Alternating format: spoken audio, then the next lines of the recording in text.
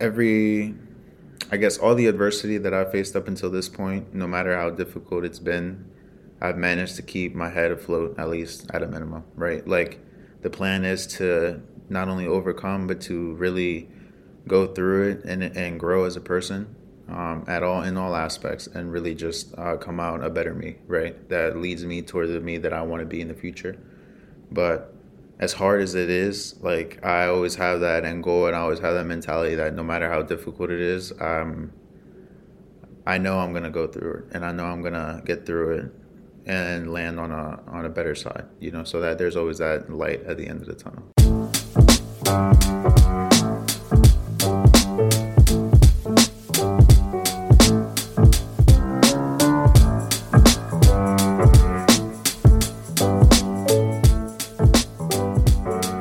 I am joined by Matthew Estrada-Diaz. Matthew, how are you today? I'm doing very well this morning. Tell the people about yourself. Where do you go to school? What do you do? What are you doing? I'm currently at Delaware State University, at Delaware College Scholars, a second-year advisor. A little bit about me. I'm at Delaware Tech, so I'm actually there for architectural engineering at the Stanton campus. And as far as what I'm doing and how I'm feeling, I'm okay. This is the end of, we're towards the end of the program, so it's very Energy a little bit low. Yeah, it's a bit low, but it's a bit nerve-wracking, just a matter of like planning what the future holds, not only for me like long term, but just like for the rest of the summer. Question for you. This is now your second year serving as a student advisor. I guess two questions into one. Why did you come back? And initially, why did you want to become a student advisor last summer? So I guess I would flip that. So it's like last year I came with no expectation of anything, just because I knew this program only my first year and how that worked as the scholar perspective, not the advising perspective or just the behind the scenes perspective. So coming last year was very new, and it's very enlightening to see all the hard work that's being done behind the scenes in order for the scholars to just come and simply go to class and go through the curriculum for the program. And just seeing that and going through that the first time was very productive, just because it put me in the right headspace to start my first academic semester back from high school last year before the fall.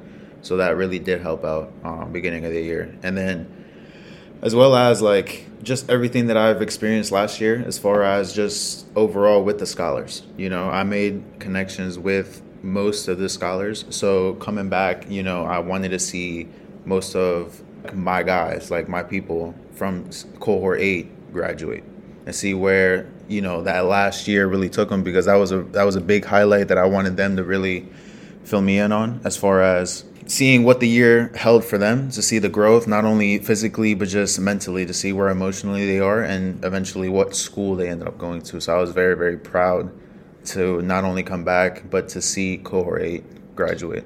What makes you a good student advisor and a good connector with these kids?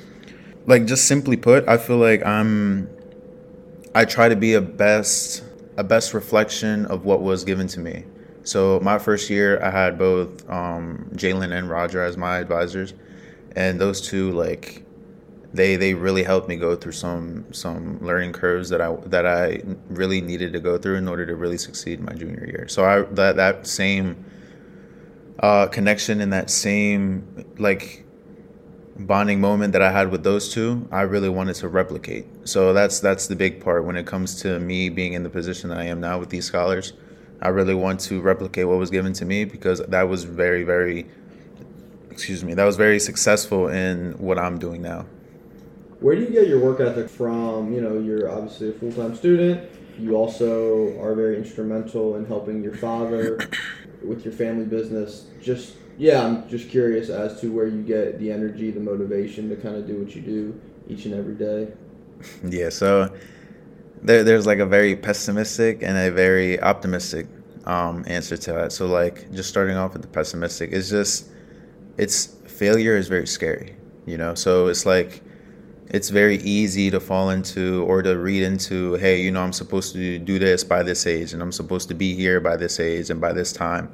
And if I don't complete that on time, quote unquote on time, you know, I didn't do the best that I could do. So it's like that mindset is not very helpful, but it's always lingering, you know, and that's a common struggle between everybody. But as far as having that, I acknowledge it. So I feel like the first step is to acknowledge it. So acknowledging it helps me and motivates me because it just reminds me that I'm hungry for something different, and that I'm hungry to not only myself personally live a new, different life, although I don't complain of the life that I've lived up until this point, but just a matter of finding the success that I seek, not only for myself, but for my family now to really live through, and for the family that I plan to have in the future to live through.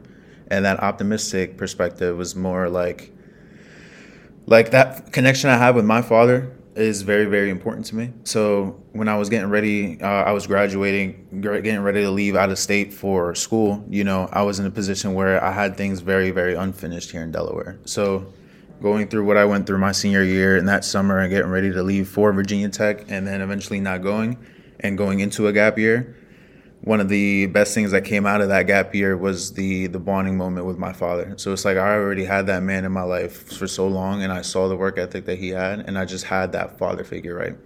But bonding with him and having that whole year of going through trials and tribulations where not only is he going and experiencing it, like I'm also doing it as well. So we were both on the same boat in that sense, and we both established this connection where him and I are one. So it's like I admire that man to the core, and I thank him a lot for letting me and giving me the opportunity to become the man that I seek to be, and have his support all the way.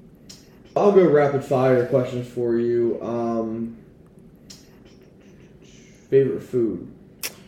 I want to say home cooked food, and I can't pick one. But if I were to pick one, my dad makes these like these pork ribs, right? And then it has like this green sauce on top with some rice from like Salvadorian rice. Why haven't I been invited over? And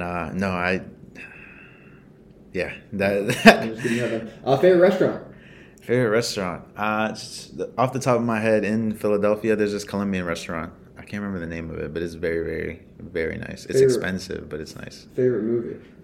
I would say series would honestly be the Transformers series. I feel like growing up, that was a lot of me. And then I do want to see that movie that just came out. So that's one of the plans I want to do after leaving. Looking back at sort of, you are 19 years old, 20? 20, yes. On your 20 years, what are you most proud of? I feel like every I guess all the adversity that I've faced up until this point, no matter how difficult it's been, I've managed to keep my head afloat, at least at a minimum, right? Like the plan is to not only overcome, but to really go through it and grow as a person in all aspects, and really just come out a better me, right? That leads me toward the me that I want to be in the future. But as hard as it is, like I always have that end goal, and I always have that mentality that no matter how difficult it is, I know I'm gonna go through it, and I know I'm gonna get through it and land on a better side, you know, so that there's always that light at the end of the tunnel.